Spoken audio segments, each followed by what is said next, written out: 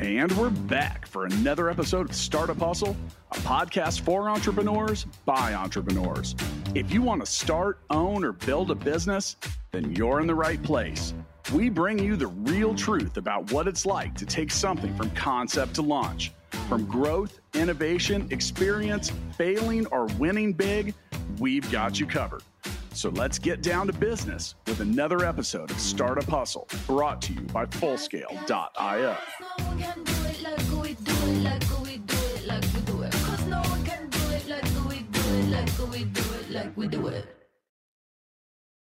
What's up, hustlers? Welcome back. This is Andrew Morgans, founder of Marknology, here as today's host of Startup Hustle. We're covering all things e-commerce, Amazon, entrepreneurship, but today's special guest, before I make an introduction, is the founder of a show. I think you can imagine who's going to be on today and who I'm talking about. We're going to be celebrating Fullscale's 4-year anniversary. Before we do, shout out to our sponsor for today's episode, Fullscale.io, helping you build a software team quickly and affordably. Matt, you're everywhere in this, from founder of Startup Hustle, founder of Fullscale. What brought us here today? I'm super excited to be the host for today's episode and talking about the 4 years that have got us here. So welcome to your own show. Thanks, man. I actually think this is the first time I've been the guest.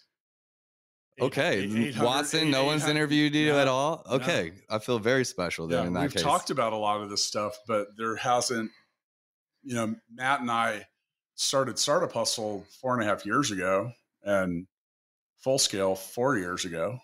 But I don't think that we've talked about both a lot on the show, but I don't think I've ever been the actual guest. Well, cool. I get to do the talking. Yeah. It felt weird. Like, no, I like it. I mean, the intro for me, I'm like, man, this is what it's like. Yeah, this is it. I could get used to this. Well, when do you think that we connected? Do you know like how many years it's been? Has it been 3, 4, 5? Probably 4-ish. Okay. Because I think we had probably just started the podcast because you were one of the, probably in the first 50 guests, because I remember you specifically before we even had the shittier studio of the many studios we've had, because you were one of the people that got to kind of hover around the Blue Yeti mic where you're like, hang on, let's all get close enough. We can smell each other's breath. And I like the old studio. I'm a little old school, but we did, I was brought on regularly as a guest. We call it the Amazon update. Yeah. I think. Yeah. No, you were just on once and it was just an episode. And then, we turned it into the Amazon update, and here I am today. We thought you were all right, so we stuck with it. No, I have a way of making people be friends with me, so I've pulled some levers. But I do want to be serious today, because I think there's a lot of our listeners that do care about your backstory, and they want to understand how Fullscale and Startup Hustle tie in together, and maybe we can just bring some of those pieces together for our listeners. And so I think we should start out the show typical to my show. I start out just trying to get to know the founder and the backstory before we jump into kind of more of that. And so I know it, but for everybody else listening, let's get into more of the details. What is your backstory? When did you become an entrepreneur? Did you always want to be, in a podcast? You always want to be an entrepreneur? Where do you start? I was born an entrepreneur. I honestly, if you ask me that, I've had a lot of people ask me that question over the years, and I can't ever remember a time when I wasn't doing entrepreneur stuff, as early as I can remember, just little things, lemonade stands. My parents lived near a golf course, and we used to go fish golf balls out of the pond and drag them up to the tee box and sit there until the course marshal would come throw us off. And, I painted curbs in high school, the addresses, the white box. So we make a couple $100 a day doing that. Smart. I haven't heard that one. Yeah, I just did it. I was always doing stuff to hustle, and it just always felt natural to do it. I tried having a quote real job for a while, and I think many of the people that listen to the show regularly know I worked in and around the music industry for almost a decade. So let's talk about that. Everyone has a backstory. I think what brings founders together is a lot of us have not the same exact challenges, but a lot of similar ones. I know some of your family history. We're here in KCK. Maybe we'll talk about that in a little bit, how it ties in. But was it you watching your dad kind of run business? Was it an older brother? Like, was it wanting to buy things that kind of had you hustling, or what was it about, entrepreneurship or kind of having your own money and kind of figuring out your own way to get it that drove you? So my dad didn't run. You mentioned Kansas City, Kansas, and my great grandfather started a dairy. So they sold milk and ice cream. They didn't own cows. They bought the milk from the farmers and did a lot of stuff. They were here in Kansas City, 120 years ago. And here specifically where our office in this area where the office and the Startup Hustle studio is now in Kansas City, Kansas. And, that business got passed down to my grandfather, but he sold it in the early 60s. Okay. And, my dad was an attorney, but at his own he worked for himself. Okay. Which is entrepreneurial in nature. I think anytime you rely on yourself for all your income, you don't get a paycheck that's signed by someone else, like you're an entrepreneur. On some I agree. levels. I think there's a difference between being a founder and being an entrepreneur as well. And we've talked about that on the shows. Like, is a franchise owner an entrepreneur? Yes, but they're different than a founder. Yes. So anytime you're a founder, you're doing something that doesn't have a owner's manual. I would agree. I think some people might think that that's an entrepreneur, but no, I would agree That's that it's the difference. That is the difference because, as with a franchise, you're still creating something. You have a little bit of a playbook, but you still have to execute. You still have to manage people. You still have to deal with the area that you're in and all of those challenges that come up with being a business owner.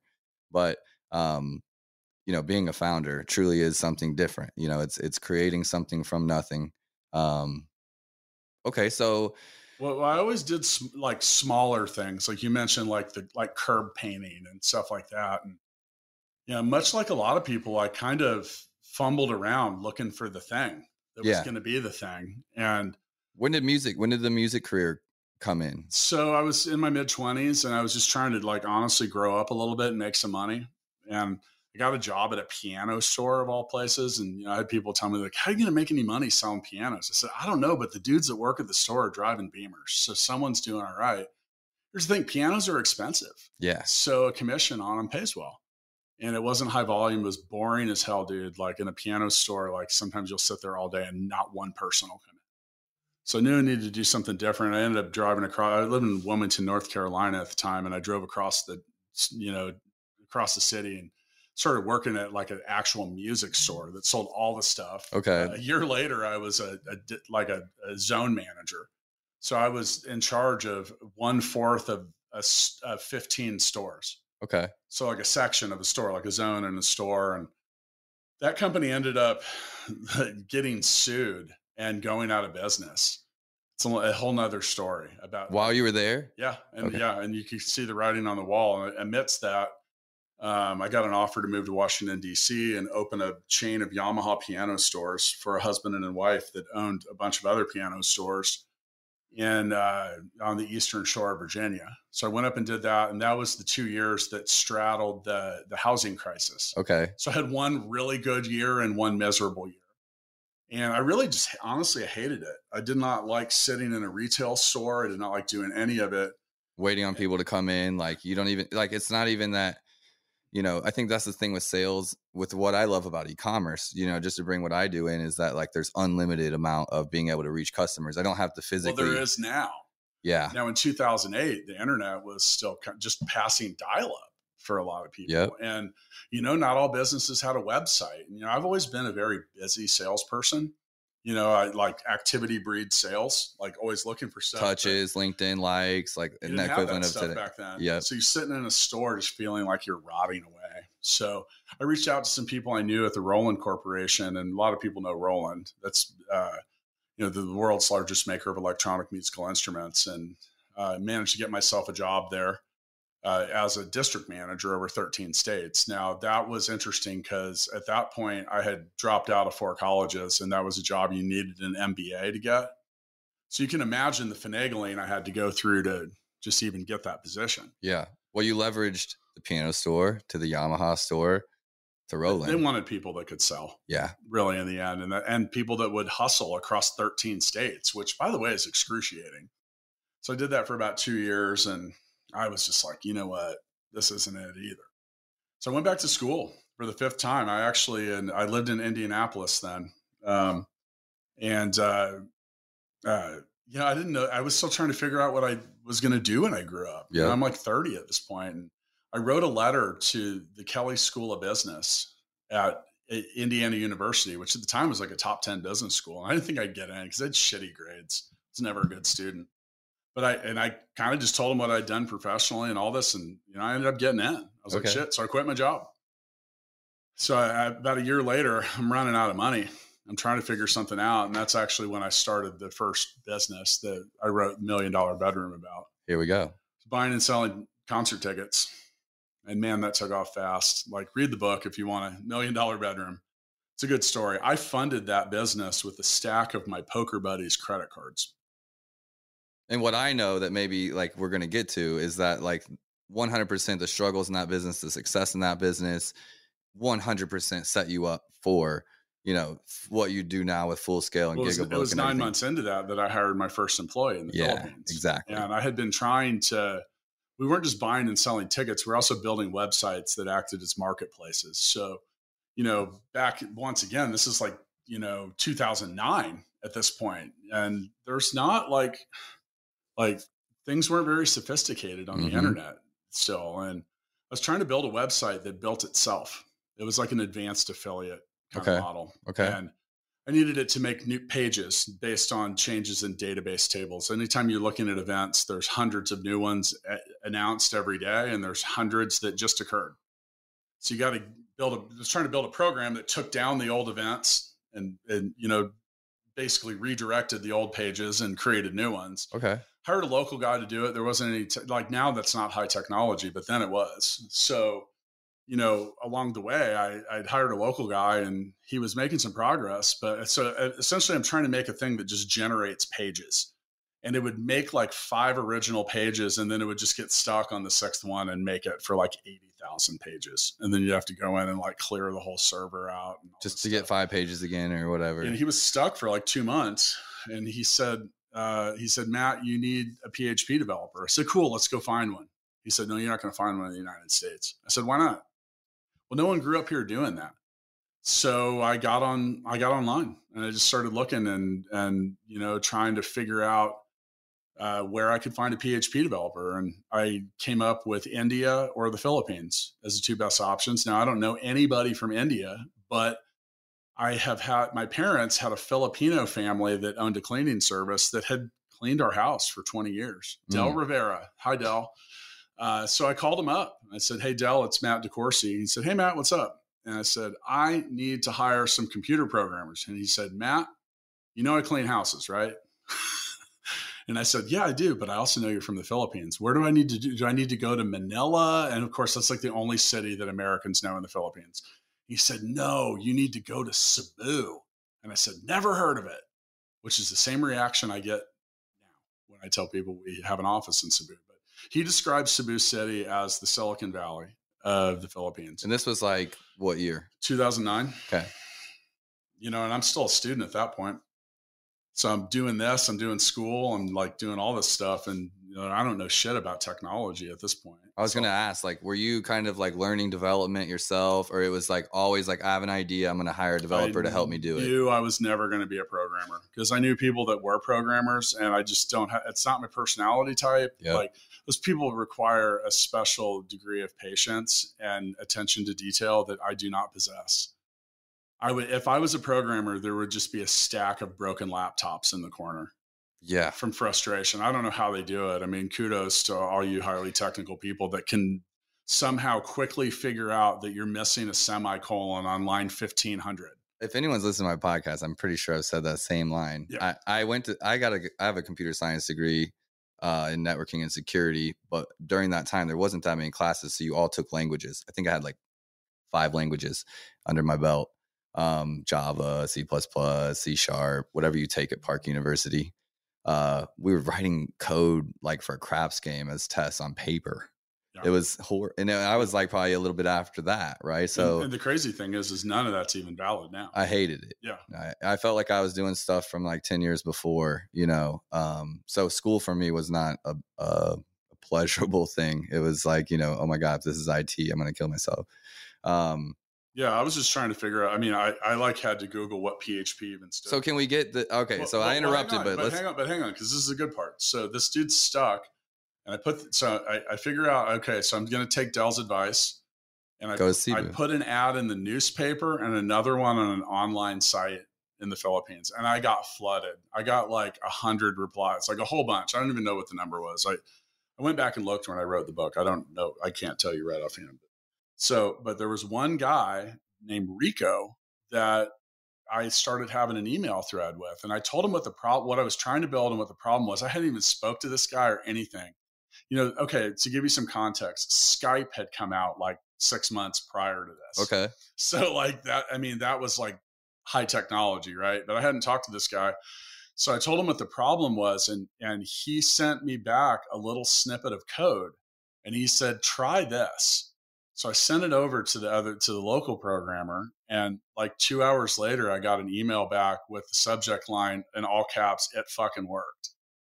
So this dude in Cebu, literally, without even speaking to me during his job interview, and sent me what looked like a couple lines of gibberish, solved the problem. And it was is when the server's making pages over and over again, it basically needed to have like another mechanism that cleared cache, because it was trying to make them too fast. So it would just get stuck and it would keep making the same page. So it was basically like wiping it. It was almost like you would get with a gun, like a semi-automatic gun where the slide comes back, the shell flies out, and it loads another reset. Yeah. So it did that. But I mean, so I was like, shit. So I hired this guy who quickly outpaced the local guy and then replaced him. And, we ended up building what we called the APC, the automatic page creator. That was the first thing that I made $1 million on. Okay. So, and by the way, I haven't ever talked about those things. I was saving it for your episode, Andrew. I was like, I haven't heard this. I want the details of it. So that was revolutionary at the time. And like now that wouldn't even be high technology, but that was pretty cutting edge and innovative at the time. And we kept building it, and then we had to find other ways to market it. So I kept hiring other people in the Philippines to kind of do what we would call virtual assistant kind of stuff. They were posting job ads online, but I ended up having 8 to 10 employees in Cebu for several years. And some of them never quit working for me. Okay. Some of them later became Gigabooks employees. Okay. And still work there. But it wasn't until 4 years ago that we started Full Scale. Okay. So I have a question here. Might be jumping around for you, but I think this is a good one. At the March get together, the company recognized a 10-year awardee. Yeah. That was one of those. We just said we were 4 years. Yeah. Okay. Yeah. So one of the original, and that's actually the second tier. We actually had another lady that had 12 years, and she retired. She did well enough working for me and she's my age. She's retired. I love that. Yeah. She's still on the board. She's on the board of directors of Full Scale. It's crazy, thinking about just how you grew up. We're from here, around Indianapolis, different places, and like the key to your first million is, someone you don't know or you didn't know at the time. On the other side of the world. Yeah, and I love that about what we do. And there's a girl that works on a lot of my web stuff that I had posted 3 or 4 times for some help on Instagram, and was trying to pay people to help me. It was like some kind of code thing, a plugin I was working with. It was actually Amazon to Shopify, Amazon fulfilling for Shopify orders. And I was just having some issues, and she fixed it and wouldn't charge me and said, "Hey, that one's on the house. I just want to work with you." Yep. And that gets me every time. So that's a key for anyone listening. That was kind of like the dude in the interview, fixing it. Just say, "Hey, here, this works." And exactly like that. And here's the thing is there was, just kind of, so we don't end up talking for a whole hour about, if we're talking about Full Scale, because Full Scale to me is the greatest part of my entrepreneur story. And it all started after I wrote a book about $1 Million Bedroom, which I thought was a pretty damn good story. So that whole story is that business we started in the extra bedroom in my home. All I had was a credit card with an $8,000 limit, and I turned that into $30 million of revenue over the next 8 years. And the foundational elements of everything that we do today, everything that became Gigabook, that later became Full Scale. And actually in the Philippines, Full Scale is actually Gigabook Incorporated. Okay. Because it started, so the business that started in the $1 Million Bedroom, you talk about looking for that good idea. I didn't have it. I stumbled into it. It was an accident. And Full Scale was kind of an accident too, because really what I was trying to do is I left the ticket business at the end of 2016. My wife and I had done well with it, and I just wanted to do something different. It was a bold move. And I told my wife, I said, I'm going to reinvent myself. I wrote 2 books and didn't make any money for a year, which was painful. And, was trying to figure some stuff out. I met Watson because I interviewed him for $1 Million Bedroom. And I had this idea. So Matt was having this problem at Stackify where he couldn't find enough developers or keep them. And I said, you know what? Maybe if we built him a team and marked it up just enough so Gigabook wouldn't have a burn rate, then a tiny bit of funding would get Gigabook off and running. And that's exactly how we started. Matt bought half of Gigabook, and that's what we used some of that money for. Now, it was, I think a good entrepreneur listens for echoes, and they listen for, they look for opportunity. So we had started this podcast, and we're talking about Cebu and what we were doing. And our peers just kind of magically started appearing saying, hey, I got the same problem. What do I need to do to get some of these people? And where is it? It's Cebu. Cebu. And so, it was so technically on some levels, Full Scale is a little bit older than 4 years. It's June 4 years ago. So it's 2018. And, but it had the Gigabook was that first few months. So we brought on beta client 1. So we started with the Gigabook model that went about 2 months, and it's like, you know what, there's an opportunity here to snap a couple people in. We already had the office. We had all that stuff going on. Beta client 1, next month, beta client 2. And then it was June 4 years ago. After we have an idea. 3. Yeah, and there's a funny story with that too, because, I like to fuck with Watson a little bit. Every now and then I talk to listeners. They're like, are you always mean to him? I'm like, I'm never mean to Matt. It's all, he asks for it. So with that, I took Matt out to lunch. I said, hey, Matt, I need to take you out to lunch today, man. I got to talk to you about some stuff. And it's important. And I kind of just left it like that and walked away.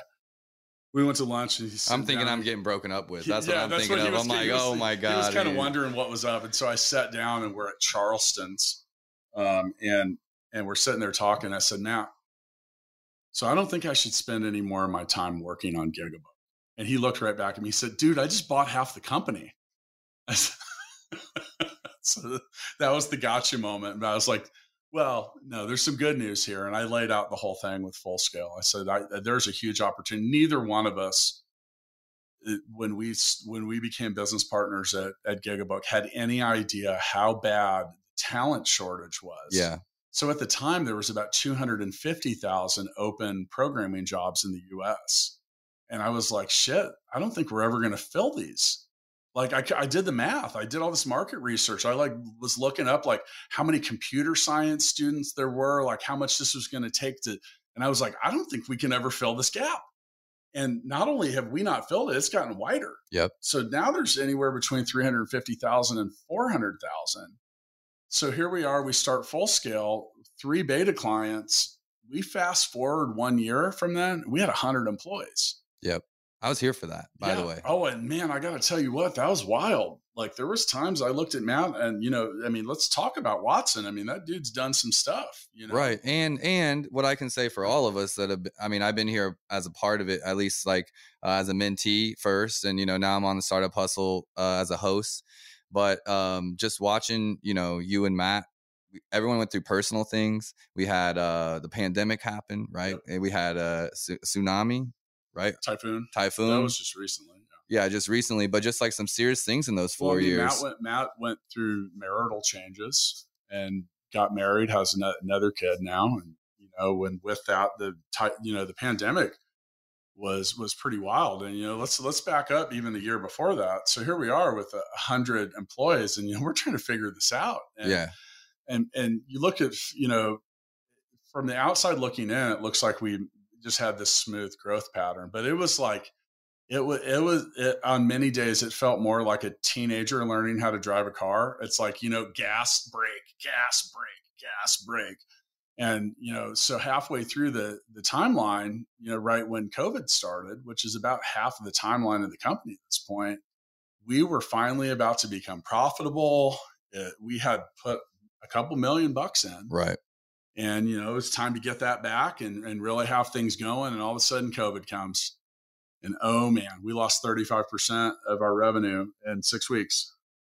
So you talk about like the gut punch of, and at this point, like, I mean, I'm pretty all in at this point. I'm pretty close to it. And you just talk about like the whole feeling of, it had been a really long 2 years. And for those of you that want to be an entrepreneur and if you're not married or you don't have a partner or whatever, or kids, see, I didn't before that, but I have a wife, I have kids, and like, you got to justify like the insanity on some days. Yeah.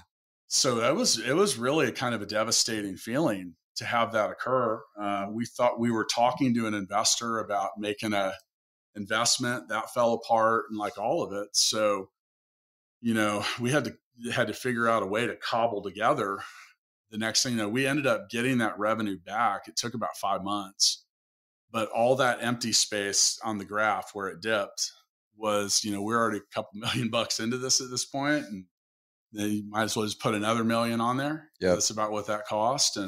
But honestly, COVID it did full scale a huge favor. Yes. Because it did a couple things. At the time, the business was so reliant on a real estate footprint because everyone came to the office every day. And here's the thing is like in the Philippines, which is realistically, so parts of it are very first world and parts of it are very third. So it's kind of a second world kind of thing, but it's really expensive real estate and there's a lot going on. And, like, I don't know, like if you look at, if I hire 20 new people, I got to give them developer grade laptops, an extra monitor, a whole bunch of stuff. I'm looking at a couple grand a seat. So if I'm going to hire 20 new people, I got $40,000, $50K in costs before they show up and earn $1. And then I got to find a client and the contracts and all that. So, I really went all in at that point. I had been building the full scale management platform a little bit. And it was really just an employee database. It was really just so I could show people a profile.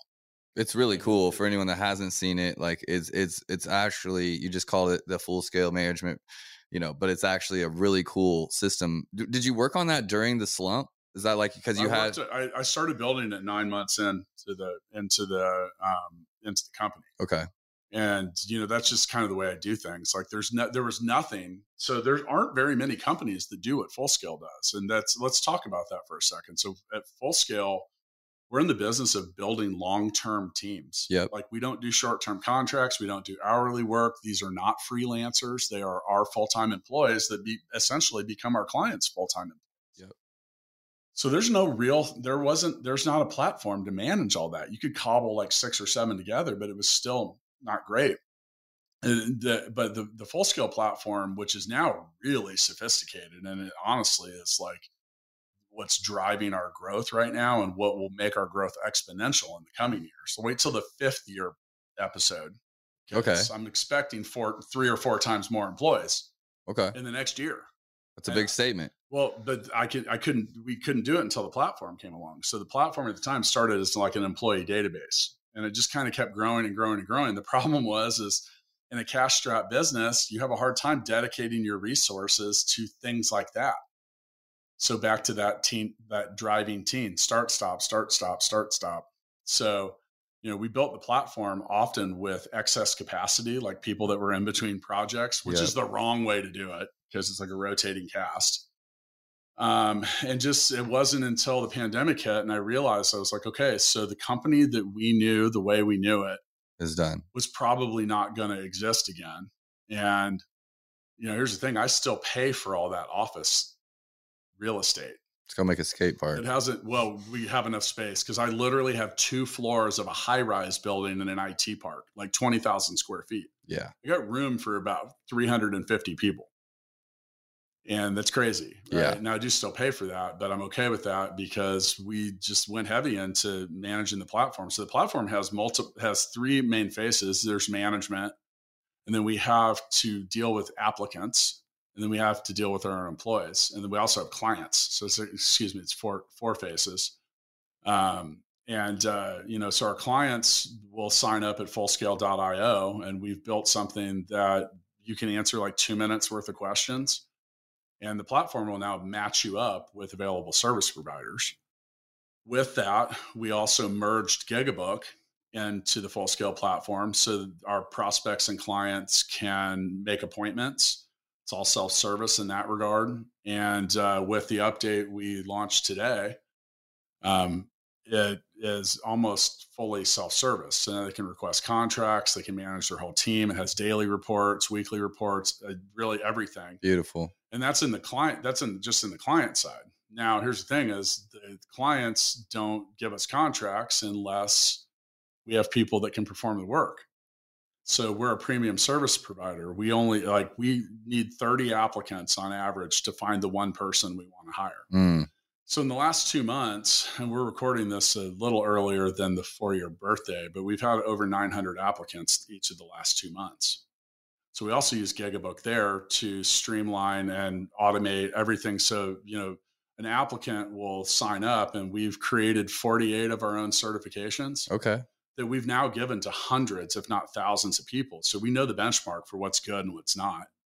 So if they get a specific score, the system now moves them along and streamlines them, puts them with the right kind of interviewer, all of that. Wow. And, that's the big thing that's made the difference, because even until recently, it was still take us a couple of weeks to get through interviews, and we can now do it in 3 days. And you have to have a person to do the interviews, and you have to establish your guidelines. Anytime you get people involved, their opinions kind of can swing the data. You could have a great person, but maybe the interviewer doesn't like that person for any reason. So yeah, we've been able to really establish like what we want. And when it comes to hiring developers, and dude, we're laser sharp. Like I honestly, I was talking to our COO. I said, name the last bad hire we made. It was like 2.5 years ago. Dang. I mean, it's like we've gotten that exact with it. And that's why we're growing. So our clients we also only work with a specific type of client. And we're looking for like really challenging stuff. Because if you want to get the best people, they don't want to come and do boring shit all day. Yep. They want challenge. Work on cool they want projects. To be challenged, and they want to work around other really smart people. I can speak to my team on that in regards to just the projects they're working on. If they're working on a product that's just boring, I see that. And if they're working on something cool, they light up about it, So, with that, we've had a very disruptive approach to Cebu, which had some antiquated hiring and business practices. And we've just thrown a match on that. I just got back from it. I mean, there's no doubt that Fullscale is the top place for technologists to work in Cebu. We're expanding our footprint in Manila and Davao now, but I mean, our competitors are telling people that are leaving them to come work with us. They're like, we can't compete with you. Just go. So there's something that I just found out recently that you probably already know, but obviously Amazon has some kind of training facility in the Philippines for staff. And this is what I found out from another agency owner that's in the Philippines. Okay, so they Seller Candy uses Filipinos in their agency and hire them out. And but Amazon has a corporate training center there. Well, they train them, and then they leave to the private sector, basically to go work for these private agencies that are working in the Amazon space because they get treated way better quality of life, higher pay. So there's a lot of companies out there developing talent to compete with on all sides of the industry, which I didn't know that was happening from Amazon corporate. I thought there was just certain agencies going out there. Our hiring model was only getting people that had that kind of experience. And now, I think you shared my post. So we are now operating on all sides of the spectrum. I just made a deal with 6 different universities to line up the top 3%. Now they have like 5,000 computer science students there, which is like 10 times more than the state of Kansas probably has right now. Yep. And those students in that top elite group, like we're bringing them in, we're going to train them even more, and we're going to set them loose. I mean, that's a couple hundred kids. I love that. Given scholarships, internships. it's like certain things. It's like, I don't know, there's some of these solutions are painfully simple, but not apparent. So I was talking to the dean of the University of Cebu, which, by the way, the University of Cebu's mascot is the webmaster. Really? Yes. That's what's up. I'll have my University of Cebu webmasters basketball jersey. So, okay. Yeah. They're custom making that for me. I believe, and if you're listening, University of Cebu, I wasn't kidding about wanting that honorary degree. I'm going to finally graduate from college, I think. No, I love that. They'll give me an honorary degree. Maybe I'll get you one too. But with that, I said, what's the biggest challenge you need to solve? And she said, Matt, it's almost impossible to survive computer science when you don't have a computer. So you look at and I'm such a big advocate of leaving a positive footprint where you're at. Like, dude, so we decommission our laptops after 4 years because our agreement with our clients is modern cutting edge equipment. And it's also a big recruitment draw. So I'm going to just literally be cycling hundreds of computers through these schools that are treasures for them. Yep. And for us, just like sitting in a server room and, just try, I don't know, like whether they work for us or somewhere else or whatever, like take it. One of the greatest entrepreneur stories I've ever heard comes from my own personal life. I grew up in Africa. I was in Congo. There's a guy named Felix Kaboza, and he was just a great friend, honestly, an angel to my family in like real physical saved our lives situations. And he was standing outside of a copy shop, like copier, like paper copies. And he would get people off the street. Kinshasa's 12 million people. So it's like a New York in regards to the amount of people. And for 10 francs, which was Congolese francs at the time, he would make a copy for people for whatever they needed. He was out there hustling. He, from there, he went to internet cafes at the time. So this was like 2000, 2001. And he was using floppy disks and internet and getting people like a few minutes at a time on the internet to send a resume or something in Kinshasa. And now he owns hotels and these internet cafes, and he's involved in the universities there. And I just know firsthand, like what a 10-year-old computer, like the value that some of this old equipment still has there. It's literally everything from here ends up in one of these countries, and the ability to have a computer. He literally changed his daughters here in university. So went from absolute maybe 99% unemployment in that city to, sending his daughter to university here with an old computer. In the Philippines, then some of the neighborhoods, they have these booths that are computer booths, and you put a peso in it, mm-hmm. a Filipino just peso, like which is about 2 cents. And that gives you 5 minutes. That's exactly how it was. It's like coin op. And I mean, it's really foreign for like what I think about, but yeah, I'm looking forward. I want to outfit a couple computer science labs and whatever. And that's legacy. That's cool. That's really cool. And that's the thing is like, if you can make a difference, then, and you got to do it in a way that, I'm not doing that with an expectation of return. I'm positive it'll probably generate one. It's investment. It's nurturing. Yeah, it's fine. Yeah. So, I mean, like I said, you look at, there's so much shit that businesses, like I look at the last businesses that I've owned, and I didn't know this because I had to move it afterward. Like all the crap you just kind of end up with or stockpile. And, moving into this building, there's ways to find that you utilize the excess capacity at your business and really make a difference. Okay. So we're rounding out. Do we have to do our ad reads so we don't get in trouble? Yeah. Well, I have the founder of Full Scale on here. So I think about how silly that was. Yeah. I was thinking about how silly that was, but honestly, as a, lover of Startup Hustle, as a host on it, as a beneficiary of Startup Hustle's reach, we wouldn't be here without Full Scale. So, true. Thank you to Full Scale team. If anyone's listening to this episode, for all the work behind the scenes. Let's round it out with a couple more questions about Full Scale, just some factual stuff. Like, what was the typhoon like? That was one of the questions I wanted to bring up, was just like, what was going through that typhoon? I think we had a pandemic here, get through the pandemic, then there's a typhoon. So you talk about, it felt like I was going into COVID again. So, what a mental challenge. In December of 2021, this is what Andrew's talking about. There was, typhoons hit the Philippines all the time. And by the way, go to the Startup Hustle YouTube channel. We made a video about this, and I documented a lot of it along the way. It's pretty powerful stuff, man. Cause, we got some real-time footage in there and some real-time reactions. So it's not uncommon for typhoons to hit the Philippines. In fact, when I was just there was a typhoon out in sea. It just rained a lot. And most of the time, even when they're mildly strong, it's just inconvenient for a day or two. This one just kind of spun in the sea and then made landfall, like pretty much bullseyed Cebu. And it was a Category 5 strength hurricane when it hit land, which is powerful. I'm talking like triple digit mile per hour winds and stuff like that. And honestly, I wasn't really prepared for it. Yeah. How can you be? I reached out the next day when, our COO called me. He said, dude, this looks bad. And the next day, our development manager's name's Nax. He went down to the office just to see if it was there and like working. And he, hit me up on Slack and I said, how bad is it? And he said, it's terrible. I said, tell me how terrible. He said, I haven't seen this in 20 years. And I said, shit. Now this is on a Friday. And I told him, I said, dude, you need to immediately assume and prepare for the fact that everybody that works at Full Scale is probably going to show up at the office on Monday.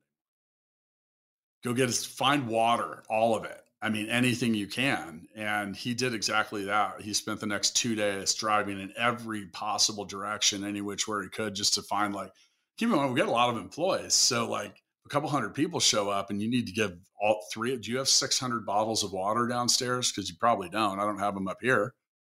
So go find these things. Because here's the thing is the whole infrastructure was out. So power was out, which the power runs the pumps that drives the water, which, dude, I have a new appreciation for how fucked we all are without electricity. Yep.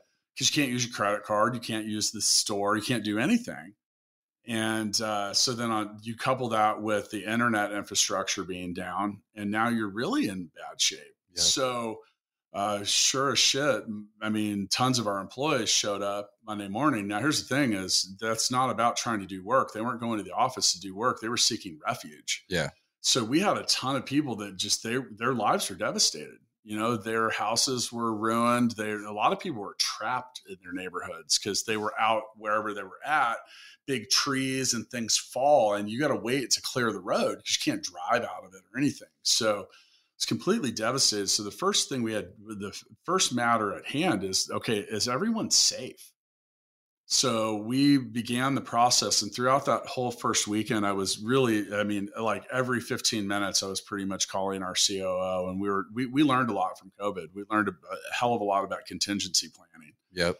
So obviously the first thing is everybody okay? Like you're not even thinking about work or anything like that. That you'll come back to that later. And, on top of this too, we got a shitload of clients that know their teams at Full Scale pretty well. And they're asking, are they alive? And you're like, you have to tell people I don't know yet. Think about that. Yeah. It's heavy shit, man. Yep. And it's also a week before Christmas. So we're going even talking. Well, we're going through that. I grew up in a war zone in Congo. So me personally as a friend, I just really relate to that chaos that's happening. And the poorer you are in some ways, the more you're devastated. Yeah. The less help you're getting. Robust house and the walls around your compound, and you got 10 roofs, and it's just hard for a lot of people to understand, So we had to try to start counting everyone. So obviously the people that are showing up at the office was the fastest way to do that, but that's only about half. Yeah. Because the other half of people, we're all distributed. We've been working remote. How are you guys staying in contact if the power was out? They came to the office. So the office didn't lose power. It didn't lose internet, and it has backups for that. And that's part of how they deal with that. So it was prepared. So we were welcoming everybody to come in because they, charge your phone so you can try to make a call and let someone else know you're okay. Yeah. And, we let everyone know, first we're going to take care of stuff, don't worry about the work side of things. But yeah, so we had about half of our employees showed up, which here's another thing too. At the time there was COVID restrictions. So we had to deal with that. Did you have any clients that didn't respond well to being put on pause or no?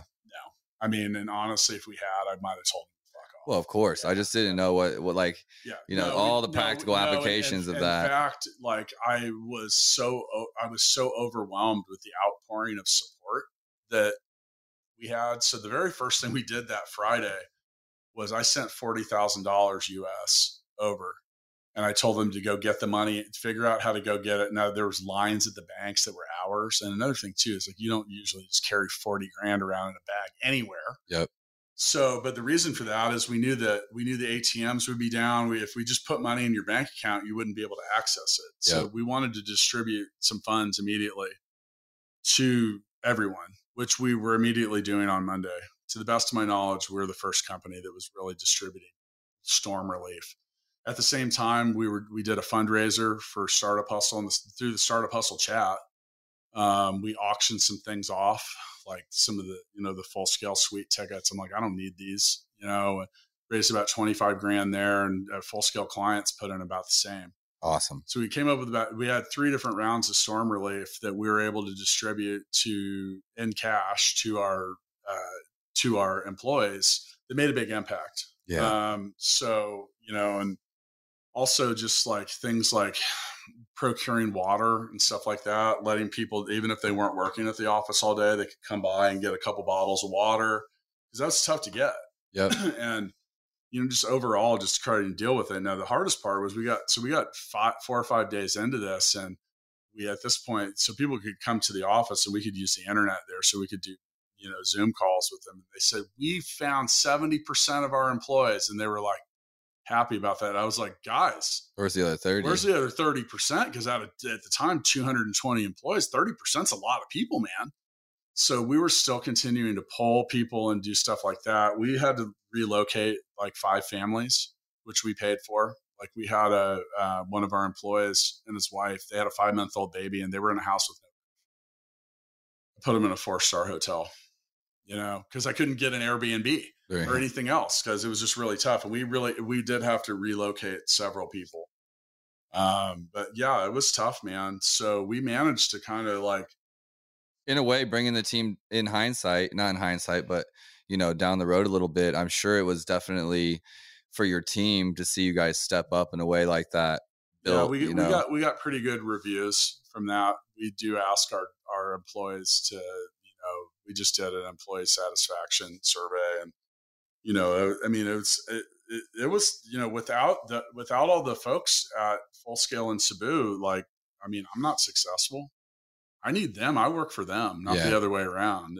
It's, so that was tough. And, it was a lot of work. It was a lot of coordination, needing to exercise empathy and understanding in a lot of different cases. And, our clients really stepped up, and honestly, while the timing at that being around Christmas sucked, it also played to our advantage, because a lot of people already had time scheduled off, and our clients weren't going to be in the office. So as shitty as the Christmas timing was, it was also kind of beneficial to the overall situation, because there was just a less of a spirit of giving, less demand on new stuff. It was more so that, like, I mean, just like a lot of our clients just kind of shut stuff down like that, especially that last week before, like between Christmas and New Year.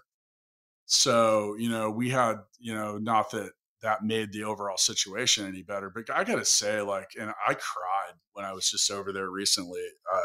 I was just emotional about, I just have so much respect for how tough everyone there is. Like, I mean, dude, if the roof blew off my house, I mean, man. Yep. But they get right back in and fix it. And, there's nothing to cry. You just have to get to work. Like, it's literally like fight or flight, And that's exactly what they did. And, we were basically back at full speed a couple weeks later. And, where we had fringe cases and stuff like that, we took care of it. Those weren't loans. Like, we just took care of it. Yeah. And, and like I said, it was disruptive. And, my wife asked me about that. And, I don't know. I just kind of went into like old experienced mode. And I look back at it, and I told her, I said, I think I'll look back at that when I retire as like one of my better moments as a manager and a leader. Yeah. I think this is going to be maybe a little silly, but there's a J. Cole song, a newer one on his last album. Are you going to sing it? Nah, but he talks about,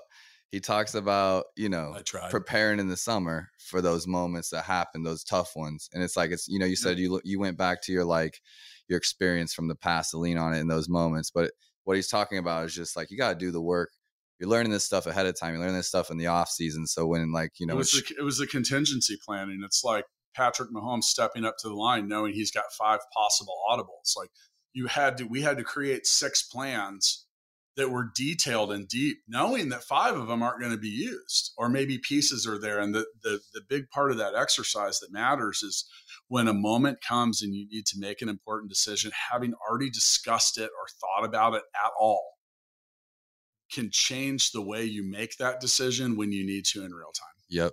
I think I've always thought about that with drunk driving. Like I'm not going to make the decision once I'm drunk. I'm making a decision when I'm sober not to drive drunk, you know, so that whenever I get there, my decision's already made up. Right. Yep. And it's a metaphor, but like, I think we can all relate to that. It's like, no, you don't. You got to sit down and talk about every possible outcome that can occur and the cause and effect relationship on all of that. Yeah. And you know, and including things that aren't comfortable to talk about. Like, I mean, we had to literally sit and talk about, like, what are we going to do if we have 5 employees that died? Yeah. And you feel guilty, like running your shower a little long when you're literally dealing with water, like getting the team water to drink, maybe a bottle or 2 a day. Right. You would have loved my approach. I was literally like telling our employees, because the hotels have like water filtration systems. I said, go find a place that will sell us water as much as we need. And they're like, well, it could be this much. I'm like, I don't care how much it costs at all. Just go get it, you know? And like, they got that sorted out pretty quickly, but it's a mess. Okay. Typhoon. We're going to put a bookmark in that. Like, we need to close up the episode. And I think what's more fitting than the Founders Freestyle, of course. So, you know, what's some advice you'd give? We've talked about Full Scale. There's so much more we could talk about. Maybe we'll talk about it again, part 2, like on a birthday. But what's some advice you'd give for people 4 years in, like, you know, incredible what's been accomplished in, you know, maybe even 4+. But what's some advice? You choose, but something to share with people that are, you know, starting up a new idea or looking to scale or overcome some big challenges like a typhoon? I think that for us, it's the understanding that the people at your business are your biggest asset, you know, and, you know, for us, we have a microscopic churn rate. Like, people rarely, if ever, quit at Full Scale. And that's because we listen to who they are and what they experienced and didn't like at other places and what we can do to make the company better. And sometimes you hear a lot and you're like, we can't do that. Yeah. You can't do it every time, but you know what's important and you find ways to answer. And I think as long as you talk to the people, like, we're so transparent. You know, after every time I leave the Philippines, I always ask the management to talk to the employees, and they say things like, I can't believe the CEO came and talked to me that long. And when I hear that, the first thought in my head is, where did you work before? You know, like, yeah, you know, like, and I think I think the people that make the vision happen with you need to know what the vision is. And I think that it's really important that your folks, that the people that work at your business, know that you care about them as people and they're not just like a sprocket. Yeah. You know, so, I mean, that's been a big thing for us. And, you know, overall, I think that really in the end, you have to figure out a problem worth solving. And, you know, 10 years ago, I chased shiny things in every direction. You've heard me talk about this off air a lot. Like, I'm just trying to be aces at like 1 or 2 things, and that's it. Yep. And I'm a huge advocate of that right now. I get people that throw stuff out in and around my world all the time. You could do this, you could do that. How about you know, people are like, why don't you have virtual assistants or accountants or whatever? Because it's not what we do. We help people build software teams, and we do it quickly and affordably. And it's this management platform that we built. So we expect 400 employees by the end of the year. That's our conservative number. Expect that to double in 2023, maybe more. I don't know. The platform has made our reach global, and it's pretty crazy. What kind of revenue are we talking about? Is that something we can share on air here? I mean, like right now, like 10 million a year ish. And it's expensive to run our business too. Like, that's the thing. It's like, we just content. I mean, that's with our employee base now. I mean, so it doubles, you know, as the people double. But we have a lot of, like, we hit the point where because of the platform, we don't need to hire 6 people to do, you know, we have 2 people that could do things because we just digital transformation. I mean, I'm definitely the long game entrepreneur in regards to I like to build stuff right and quality. And if it's not just like I'm trying to get to an exit or I'm trying to get to this endpoint, it's just about building it right. I don't even think of people ask me, they're like, do you have an exit strategy? No, I'm just trying to build the best thing ever. Yeah. Just do what we do and provide value and build a good company. And as we've done that, the word's got out and the best people are coming to find us, both as clients and as employees. And it's getting easier and easier to do it. But it's so hard. You know, and it's, I mean, honestly, when we're talking, I've sought advisors and a lot of other things because we're starting to get noticed. There's not a whole lot of people that are doing what we're doing at the scale that we're doing and with the trajectories. So I don't know, people are like, well, do you want to try to take this public? I don't know. I mean, what's my benefit in that? What's our benefit as a company? I mean, I'll ask the employees. So, are you trying to sell the company? I don't really think about that.